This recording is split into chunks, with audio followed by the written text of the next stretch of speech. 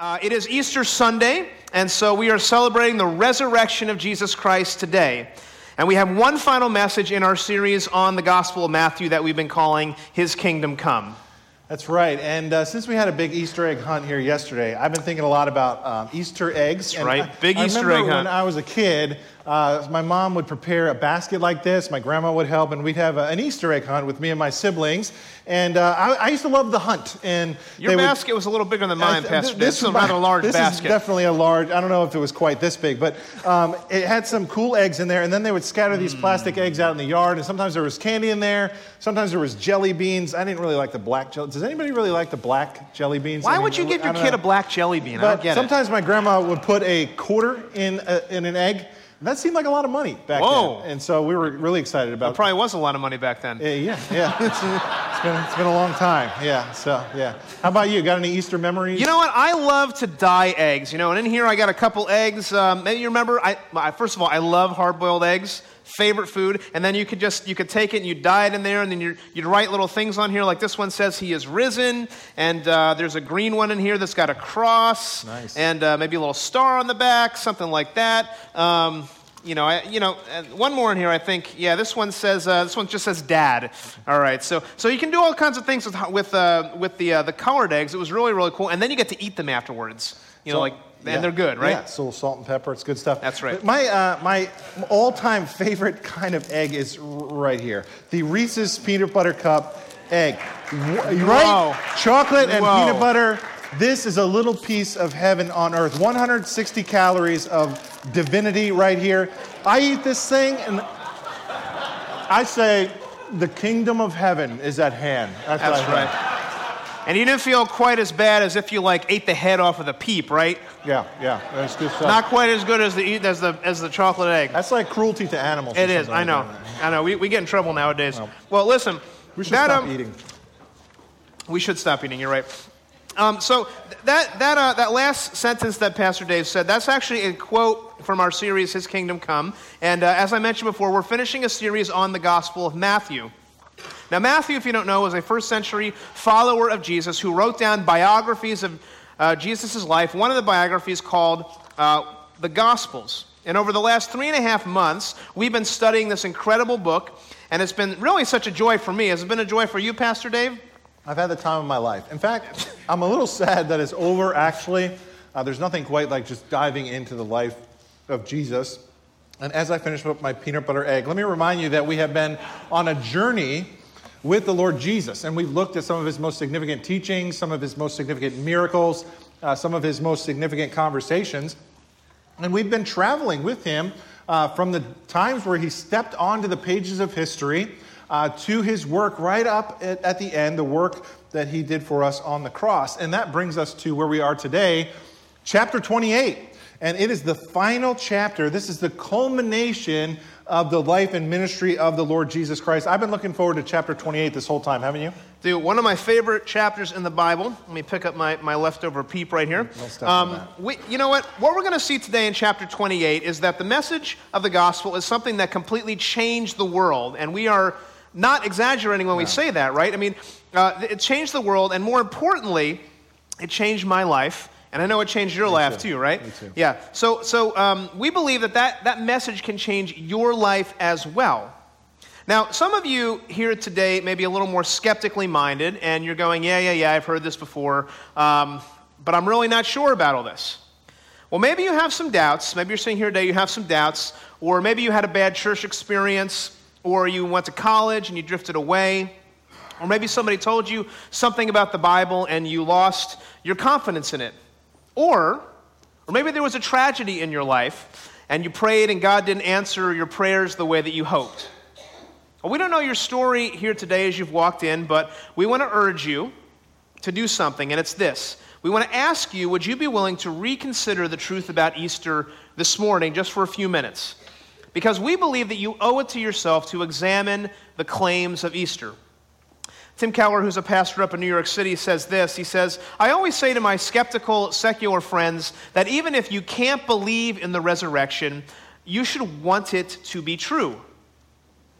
Now he goes on to say this. He says, most of them care deeply about justice for the poor, about alleviating hunger and disease, and caring for the environment, yet many of them believe that the material world was caused by accident and that the world and everything in it will eventually simply burn up.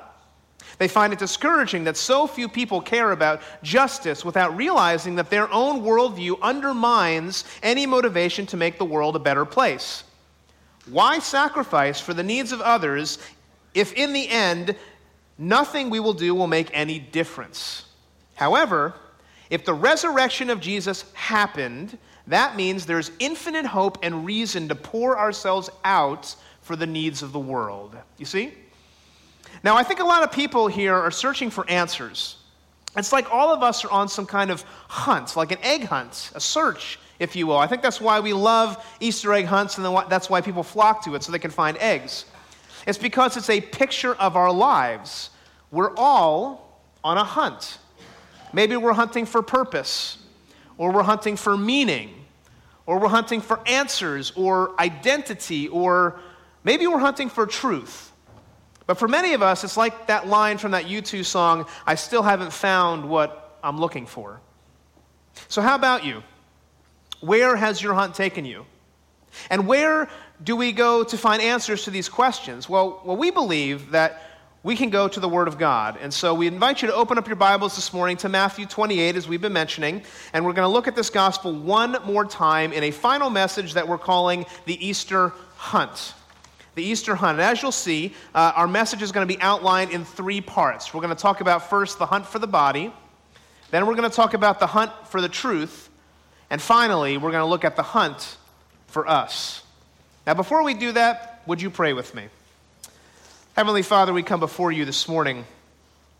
And Lord, I don't know how everybody has walked in here. I don't know the questions. I don't know everybody's life story in depthly, Lord, but you do. You know each and every heart that's in this room. You know each and every person that's here, and it's not a mistake that people are here. And so, Lord, I pray this morning that if we believe in you, Lord, that we would be encouraged once again of the truth of the resurrection, Lord. And if we don't believe, Lord, I pray that we would take seriously the claims of what you, Lord Jesus, put forth in your word. So we ask that you would soften our hearts and prepare us today for what you would teach us. And we ask that in Jesus' name. Amen. Amen. So we're going on a hunt, and we thought it would be kind of fun to go on this hunt together. And so to find out where we're going to collect eggs today. And so we're going to be looking for some eggs. Does anybody out there see near them a yellow Easter egg? Anybody? Oh, right here. Okay, very good. Front row. This is easy. My friend here has a yellow Easter egg. And what's your name, sir? Jackson. Jackson. Awesome. Open up the egg and do tell us, what does your egg have inside of it? Matthew 8:28-1. Matthew 28:1. Awesome. So that would be a good place to look for our hunt today, right?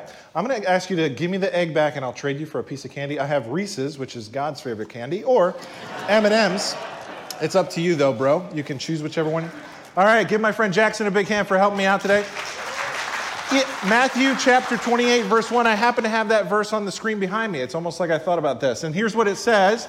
It says, after the Sabbath, at dawn, on the first day of the week, Mary Magdalene and the other Mary went to look at the tomb. Now, the context here in this particular verse is after Jesus died on the cross Friday, after he was buried on Saturday, and here we are Sunday morning. Now, I just want you to think about this moment right here.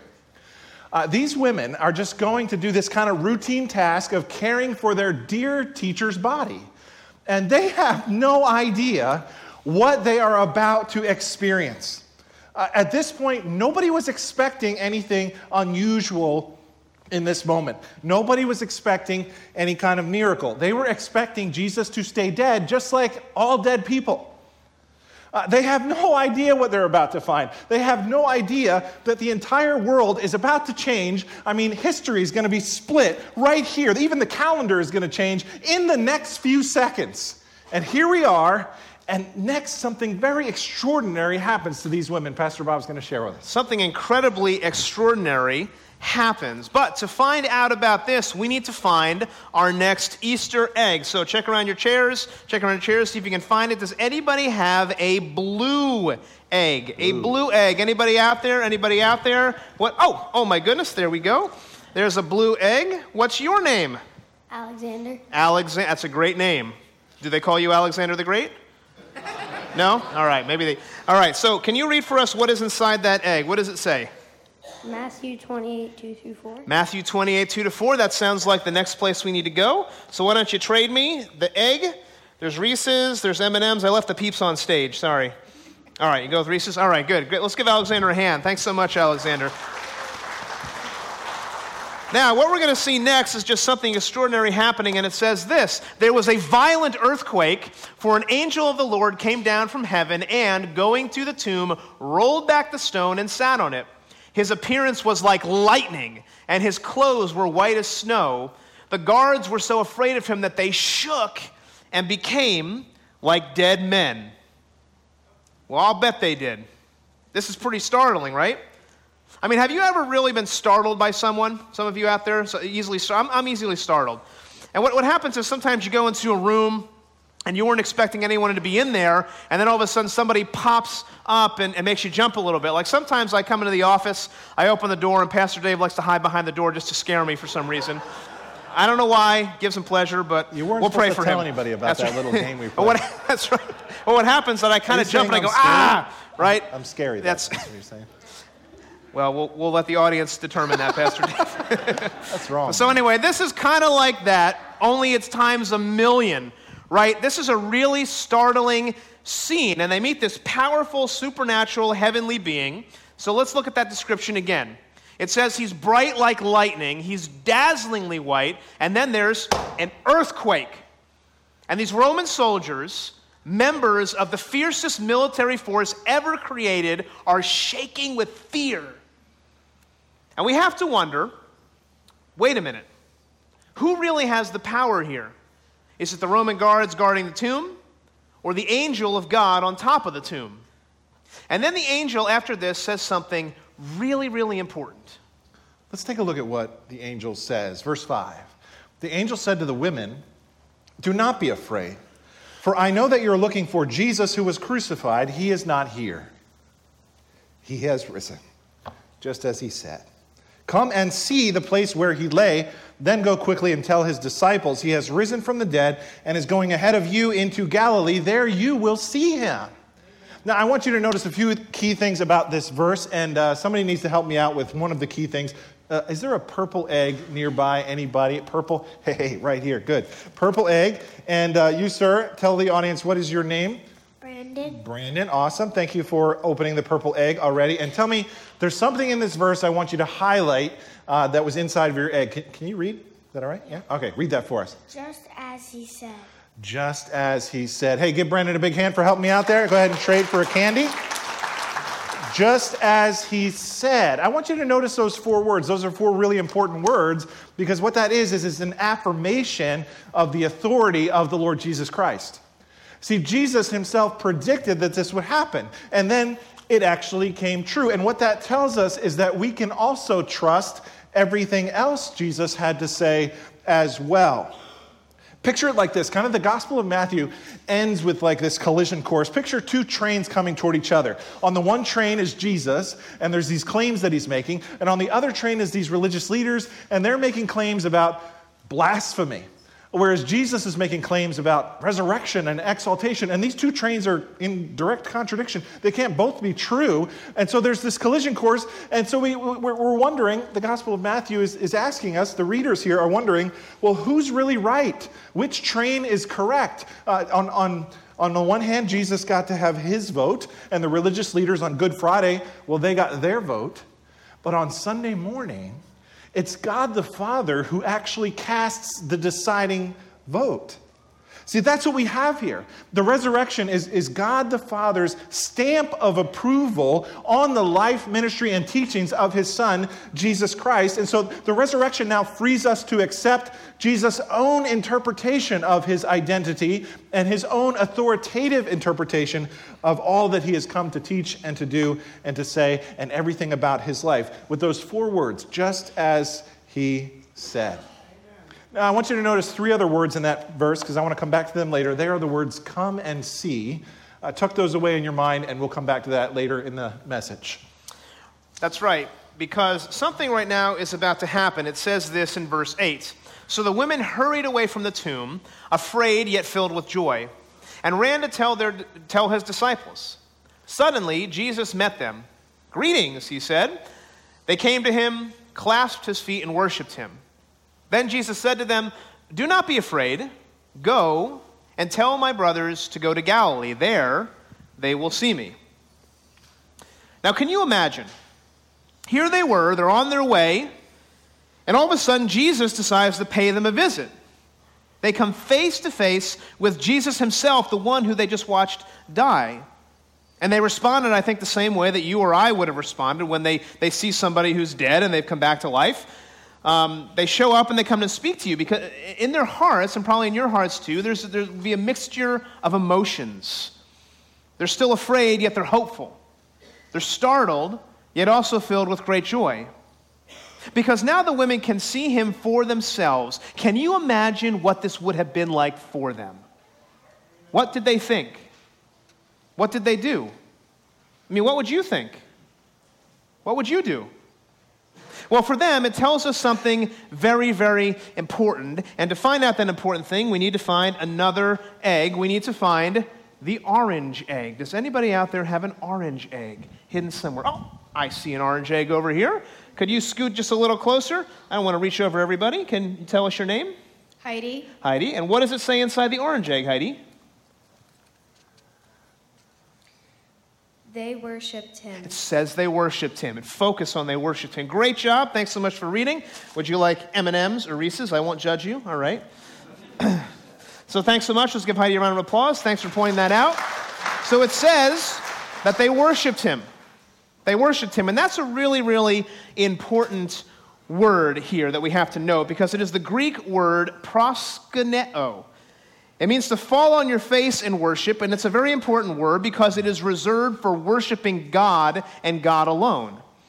And God has given strict instructions about this, that his people are not to worship anything other than himself. But friends, Jesus claimed to be God. He claimed to be God in the flesh. That is why he accepts their worship here. Jesus claimed to be God, and the resurrection of Jesus backed up that claim. And this is why they worshiped him. And this is why they placed their trust in him. Because they saw Jesus die, they saw Jesus be buried, and then they spoke to Jesus face to face. Absolutely amazing, which leads us to movement 2. And here we're going to talk about the hunt for truth. And we want to ask one question. It's really the ultimate question. And the question is, did Jesus really rise from the grave? And let's be clear, we're not talking about resuscitation here. We're not talking about reincarnation. We're talking about resurrection. We're talking about dead for 3 days. We're talking about rising up from inside a tomb and walking out. Did Jesus do that? Let me put it this way. Imagine, if you will, a regular, plain white egg. This egg right here that's actually pretty amazing what God has created. We've got this protective shell, and this little chicken is inside of here, and it grows and grows and grows and matures and matures and matures, and then it starts pecking, right? And it starts pecking and pecking and pecking until one day it breaks through to their outside of the shell, and then life on the other side of the shell begins. And I think in some ways that's kind of like us. In some ways, we wonder, is there really life outside of the shell of this world? Is there really anything beyond? Is there really any truth to this kind of story? It's a bit of a struggle to figure this whole thing out. Theologian Paul Zoll likens the egg to a picture of the human condition. He says we're all trapped inside, and we all have this burning desire to figure out what's on the other side. That's what religion is all about. It's like we know there's got to be more than just life on the inside of this shell. Something more that would provide more meaning, that would provide more purpose and significance. And so we will try almost anything or any idea to figure this out. And we're kind of pecking and pecking and pecking to try to get answers. But what is the truth? Is there really anything beyond this shell? Now, some of my friends say, no. You know what? I think when you die, that's it. But how do they really know that? How do you know what's true about this? Well, that's a really good question because we live in a day when people speak about truth in a really strange way. Like they say, religion is just a matter of personal preference or opinion. You know, if that works for you, that's great. Other people say things like, well, all religions are fundamentally the same. They're just superficially different. So just choose whatever works best for you. Something may feel true for you, but that might not feel true for me. Well, that way of thinking, the question of truth is completely avoided. And that's a huge mistake, because even people who say things like this, I really don't think they believe that. Because, listen, let me illustrate it this way. Think about this. Imagine you go to the bank this week and you say to the teller, I need to withdraw some money from my account. And then the teller responds to you and says, well, sir or ma'am, I don't feel like you have money in your account. Well, you would say, well, I really don't care what you feel. I know I have money in my account and I want to withdraw it. Well, you don't want the teller to look back at you and say something like, well, that may be true for you, but that's not true for me. Hopefully you haven't had that experience. No, you want what's really true to be true, right? So when we think about truth in this type of way, we think about it in so many areas. And when it comes to the most important questions of life, the question of the afterlife and questions that deal with the grand realities of life, why do we throw truth out the window? I don't think that really makes any sense. So is this account true? And for this, I need to ask to see if we have another egg out there, because there's some words I asked you to remember earlier. I need a green egg. Does somebody have a green egg in our audience? Someone? Yes, all right, good man. And I was hoping you'd be here today. And so what's your name? Freddie. Freddie, all right, awesome. You got the green egg, right? Now's your moment of truth. Freddie, tell us what's inside the green egg. Come and see. Come and see. Remember that from the verse earlier? Okay, I'll trade you for a piece of candy here, Freddie. You got two choices. It's kind of 50-50. There you go, man. All right, come and see. Give Freddie a big hand for helping me out. Thank you, brother. Come and see. Come and see. Those three words are really important, because what that means is it's an invitation to come and examine the evidence, isn't it? Come and see. That means that Christianity is not a blind faith that we're expected to just believe without any reason. It means that there are evidences for the reality of what we believe. We can come and see. We can come and investigate the claim. Now, I love those three words, because that's what I really needed to do when I was first examining Christianity. And maybe you do too. Maybe you need to come and see. Maybe you have some doubts.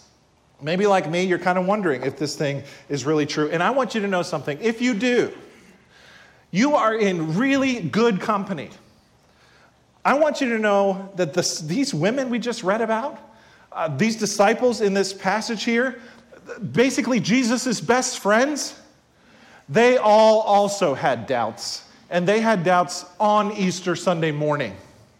I think that's so important, because the men and women who were closest to the action here, the writers of the New Testament documents, actually record for us the skepticism of the earliest followers. That means Matthew and Peter and James and John and these women, they all expected Jesus to stay dead. The same people who become the spokesmen and spokeswomen for this new movement, they documented their own disbelief. My point is this: these were not like superstitious people. There was no dream they were trying to keep alive. There would be no Christians who continued on after this. There was nobody who committed to keep on going with Jesus' teachings and parables and keep the parable of the prodigal son going. There was no movement that anybody had any intention to keep moving. None of them assumed a resurrection happened.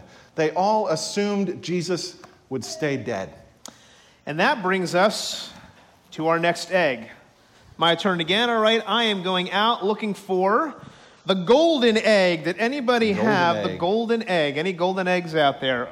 Oh my goodness. Awesome. You got the golden egg. So can you tell me what's inside that golden egg? Willy Wonka will be really happy with you. All right. What does it say inside there? Is this just a fairy tale? Is this just a fairy tale? Do you have a favorite fairy tale? No.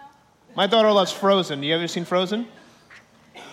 All right, well, not impressed by it. All right, well, anyway, let me trade you the egg for some candy. I'm sure there's a fairy tale that you love. Everybody's got a favorite fairy tale. But here's the thing. Here's the thing about this. Jesus, and some people come up with this idea that the story of the resurrection of Jesus is really just a fairy tale, that it's a legend. It's a legend. But here's the problem.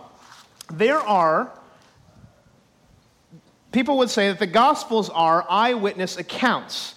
And that's really important because from a literary standpoint, and I was a literary major in college, the idea that this is a fairy tale really doesn't fit.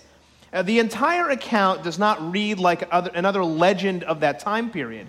I mean, you got to notice the small details in this passage. Things like there's a timestamp where Matthew writes down that this happened after the Sabbath at the very beginning of the day on a Sunday, just at dawn as the sun was coming up.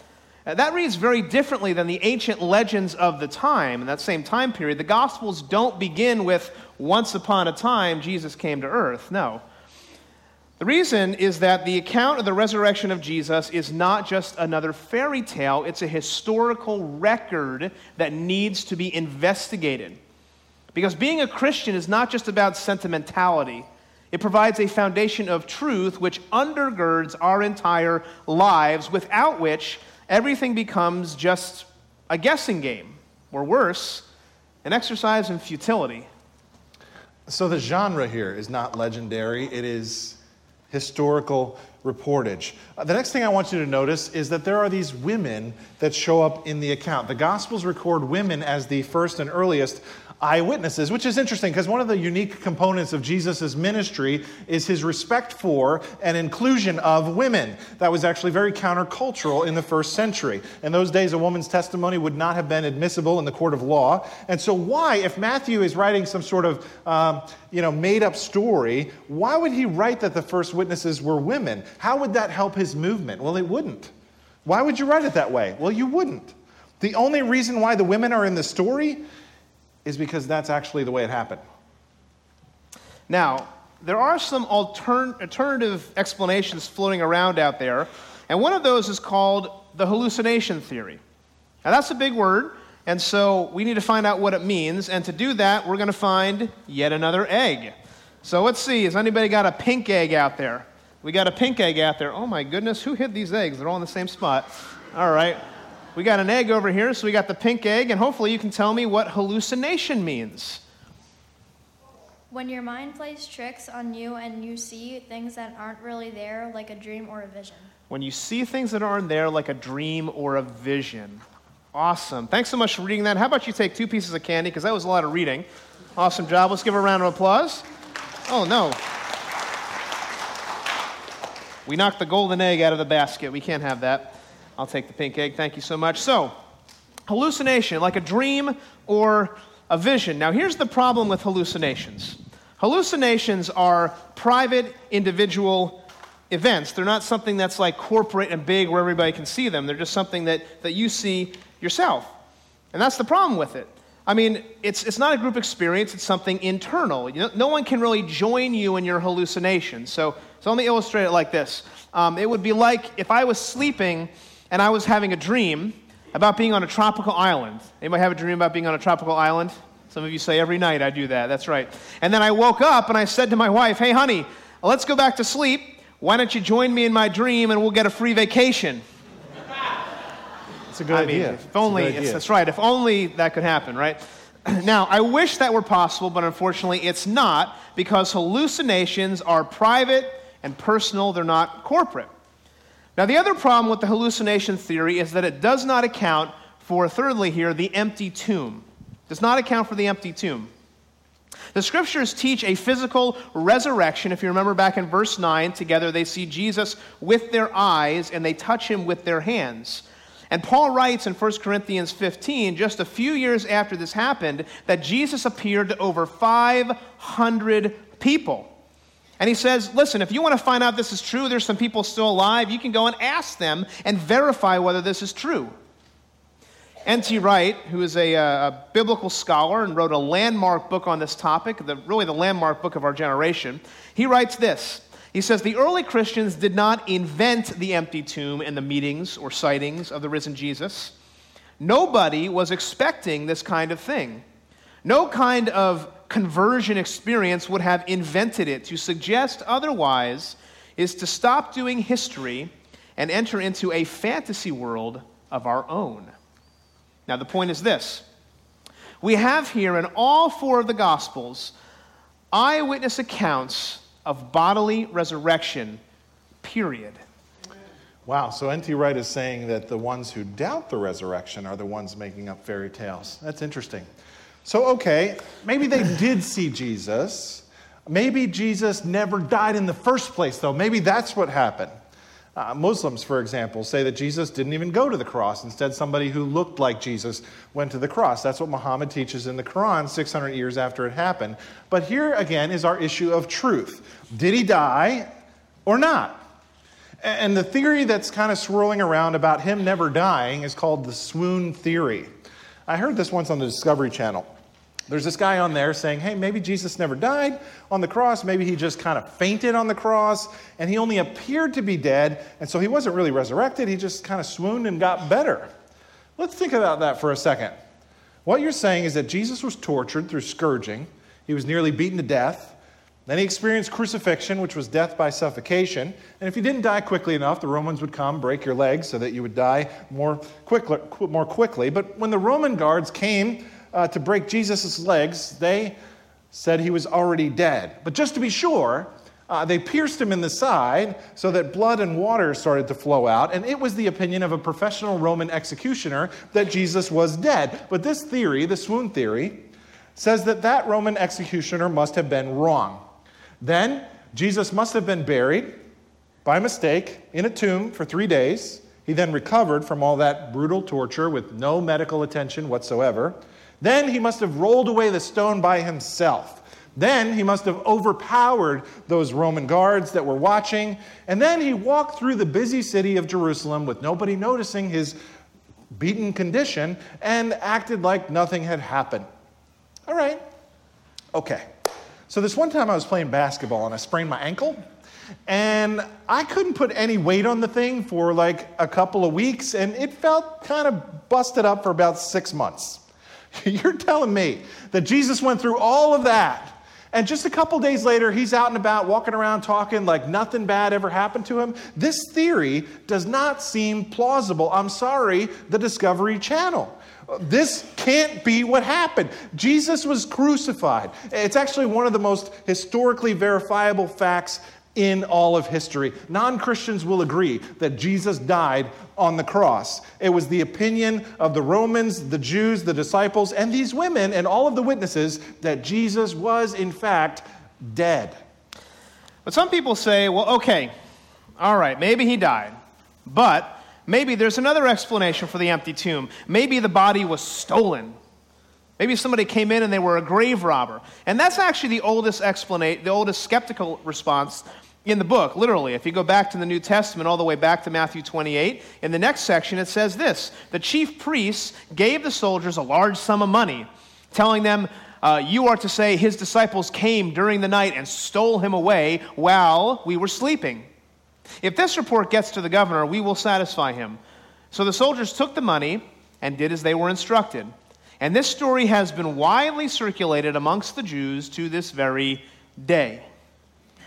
Now, this scene kind of reminds me a little bit of out of something like the movie The Godfather or The Sopranos or something like that. It's kind of like, hey, forget about it. We'll take care of it. You stick with us. We'll keep you out of trouble. And if the governor starts asking about it, we'll just tell him, hey, you're asking too many questions, all right? Why don't you just keep your mouth shut? Just remember, you didn't see anything, okay? Now, why would you make up this story? I mean, the reason the religious leaders have power, and the reason they want to keep their power, and the reason Jesus was a threat to their power, is that's the reason they wanted him gone. But after they thought they had put an end to all this Jesus mania once and for all, now here he is again, and they don't like it really one bit. So maybe they stole the body. Is that theory reasonable? It would imply this: these cowardly disciples who were fleeing away from danger during the crucifixion, scattering like sheep without a shepherd, afraid of the Romans for their lives, suddenly these same guys mounted up the courage to overpower those Roman guards, steal the body of Jesus, then dispose of it somehow. We still don't know how they might have done that. Nobody figured out at the time. And then all these Jesus followers agreed to fabricate a resurrection story. And then they spread this lie, and everybody believed this particular story in Jerusalem where it all happened, and it took off like wildfire in the first century. And in the place where all of these things could be investigated. And these guys were so committed to this lie, all of them quit their jobs, and they all began to spread this news around the world as missionaries, fanatically sticking to this story without fail. Even when they were threatened with execution, none of the disciples recant their story. Nobody gets to the end and they're threatening them with death, and they're like, oh, okay, you know what? I think this is going too far. You know what? We kind of made this up. Time out. He wasn't really dead. We stole the body. Nobody gives up their story. Why would they stick to this? Why would they give their lives for a fabrication? Why would you do all that for a lie? What would be their motive there? For no personal gain whatsoever? They were more infamous than famous. Why would you give your life for something that was not true? Does that sound reasonable to you? It doesn't actually make sense when you think it through. What makes a lot more sense is that this writer, Matthew, was an eyewitness to the most amazing thing that's ever happened in the history of the world, and he's simply explaining what actually happened. And so when we think about the hallucination theory and the swoon theory and the stolen body theory, really what we're saying is none of them actually make sense. Now, Dr. Gary Habermas is the most renowned scholar on the resurrection in the world, we might say. A guy who has literally read every single piece of literature on every side of the debate about the resurrection, and he's debated every scholar you could possibly debate. And he says this. He says, the historical resurrection of Jesus becomes the only plausible explanation for the facts. The only plausible explanation for the facts. And so this is where our hunt has been leading us, friends. That we are convinced that the resurrection of Jesus Christ is true, and I believe you can plant your faith right here. If you have problems with everything else, plant on the resurrection, and if it's true, what does that mean for your life? Because if the resurrection of Jesus Christ is true, if Christ is risen, he is risen indeed. And it's not just that his spirit rose from the dead, and it's not just that his teachings rose from the dead. The evidence says his body rose from the dead. And Matthew, this guy we've been with for 3.5 months, says, I saw him with my own eyes. And it wasn't just me. These women saw him, and Mark saw him, and Peter saw him, and John saw him, and all the other disciples, they saw him too. And James, his own brothers, James, the guy who wrote the book of James, he says he saw him. I mean, think about this. Just let this blow your mind here for a second. Do you know what it was like trying to convince somebody that your brother was the Son of God? I mean, there was over 500 other witnesses who saw Jesus alive again. Do you know why? It is because Christ is risen. And he is risen indeed. As the old song says, up from the grave he arose with a mighty triumph over his foes. He arose victorious from the dark domain, and he lives today with his saints to reign. He arose, hallelujah, Christ arose. Amen. Which brings us to movement 3. You know, this whole time we think we're on a hunt, and the reality is it appears that Jesus is the one who went on a hunt for us, doesn't it? In fact, the Gospels tell us he came to seek and to save that which was lost. Why?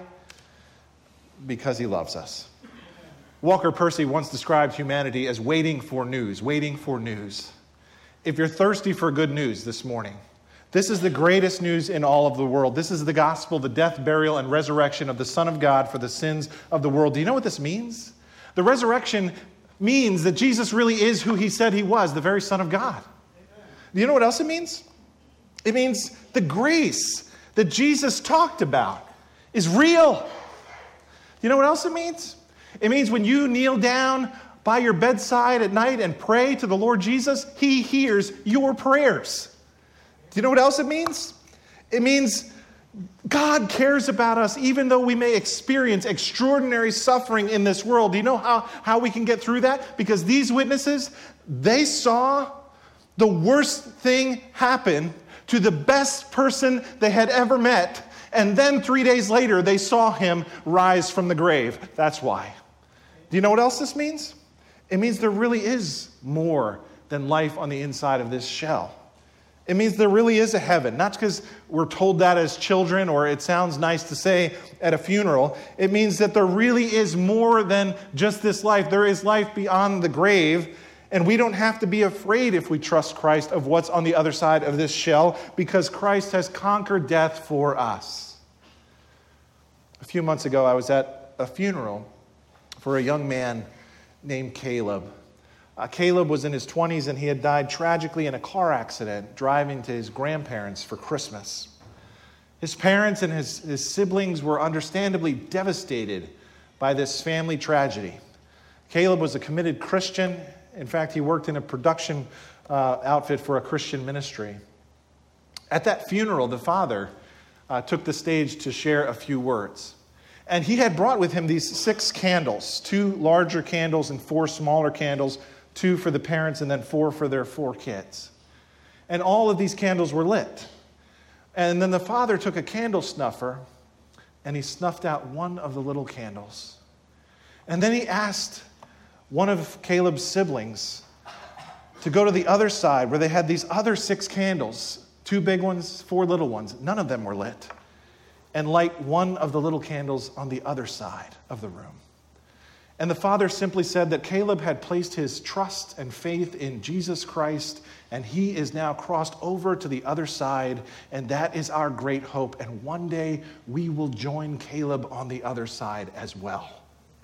This hope in Christ is how that family could get through that kind of tragedy. And that is the same exact hope that you and I have when we face those kind of extreme circumstances in our lives. This is what Christ offers us. When you find yourself lying on a hospital bed and the prognosis is not good, what matters on that day ultimately is not whether you've gone to church or whether you think you've been a good person or whether you think you've been a kind, successful individual in our culture. What matters on that day is whether or not you have placed your faith and trust in the one who has authority over life and death. That's what matters. Amen. When you have, you don't have to fear or worry or be afraid of diabetes or breast cancer or neuropathy or degenerative eye disease or kidney failure, because when this body can take it no longer and you breathe your last breath and your heart beats for the last time, if you have faith in Christ, you have victory because you have united your life with the one who conquered death, and in him and through him, you will also live forever. That's the gospel. That's the hope of the resurrection of Jesus Christ. And all of that is true because he died and rose from the grave. Amen. So as we finish up here today, there's one more implication for the resurrection. It means that if you trust in Christ, then your sins can be forgiven. And what we want to tell you today, friends, is that the scriptures are clear that the reason that we die is because we sin. We've all sinned. The Gospel of Matthew has been teaching us this lesson all along, that there is one man in all of history who never sinned. And you say, well, then why did he die? I'm glad you asked that question. He died for you. And he died for me.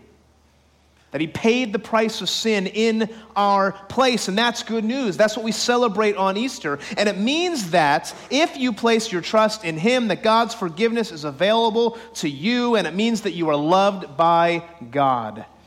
And so there's really only one question left, and it's this: what will your response be to this news? Will you keep searching and hunting for that egg, for things that are going to you think are going to give you meaning and purpose and hope, hunting for that elusive egg that you think will get you through life? Or will you bow your knee to Christ and trust in the one who has broken through the shell and shown you the way to the other side? I'd invite the worship team to come back on stage. We have one more song we're going to sing. And as they come, I want to ask you just a very personal question.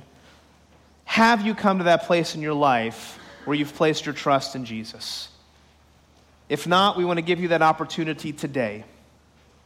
Paul writes to the church at Rome in chapter 10. He says this: if you confess with your mouth that Jesus is Lord and believe in your heart that God raised him from the dead, you will be saved. Have you crossed that line? Have you made that decision? If not, and you're ready to make that decision today, we pray that today would be the day. Would you pray with me? Heavenly Father, we come before you now, and we thank you for the truth of the resurrection. We thank you that not only did you die on the cross, but you did not stay dead. You rose to show that you conquered the final enemy, death. And that is great hope for us, Lord. Father, I don't know everybody's heart in here today, Lord. Some may be searching. For those that are here today that know you, Lord, I pray that today this would rejuvenate us to be reminded of the hope of resurrection. Not just your resurrection, but you come as the first fruits of our future resurrection, of new bodies that we'll get, Lord, in the end. For those that do not believe, Lord, I pray today, maybe today moved on people's hearts, and I pray that they would pray that you, Lord Jesus, I trust in you. I trust that your death was satisfactory for my sin, that you paid the price for my sin, and because of that, because I place my trust in you, now there's new life. Lord, I give you my life. And if you pray that prayer, if you have questions about this, come and talk with us. We would love to talk with you. Because today is a day to celebrate the resurrection of Jesus Christ from the dead. He is risen. He is risen indeed. Amen. Let's stand, church.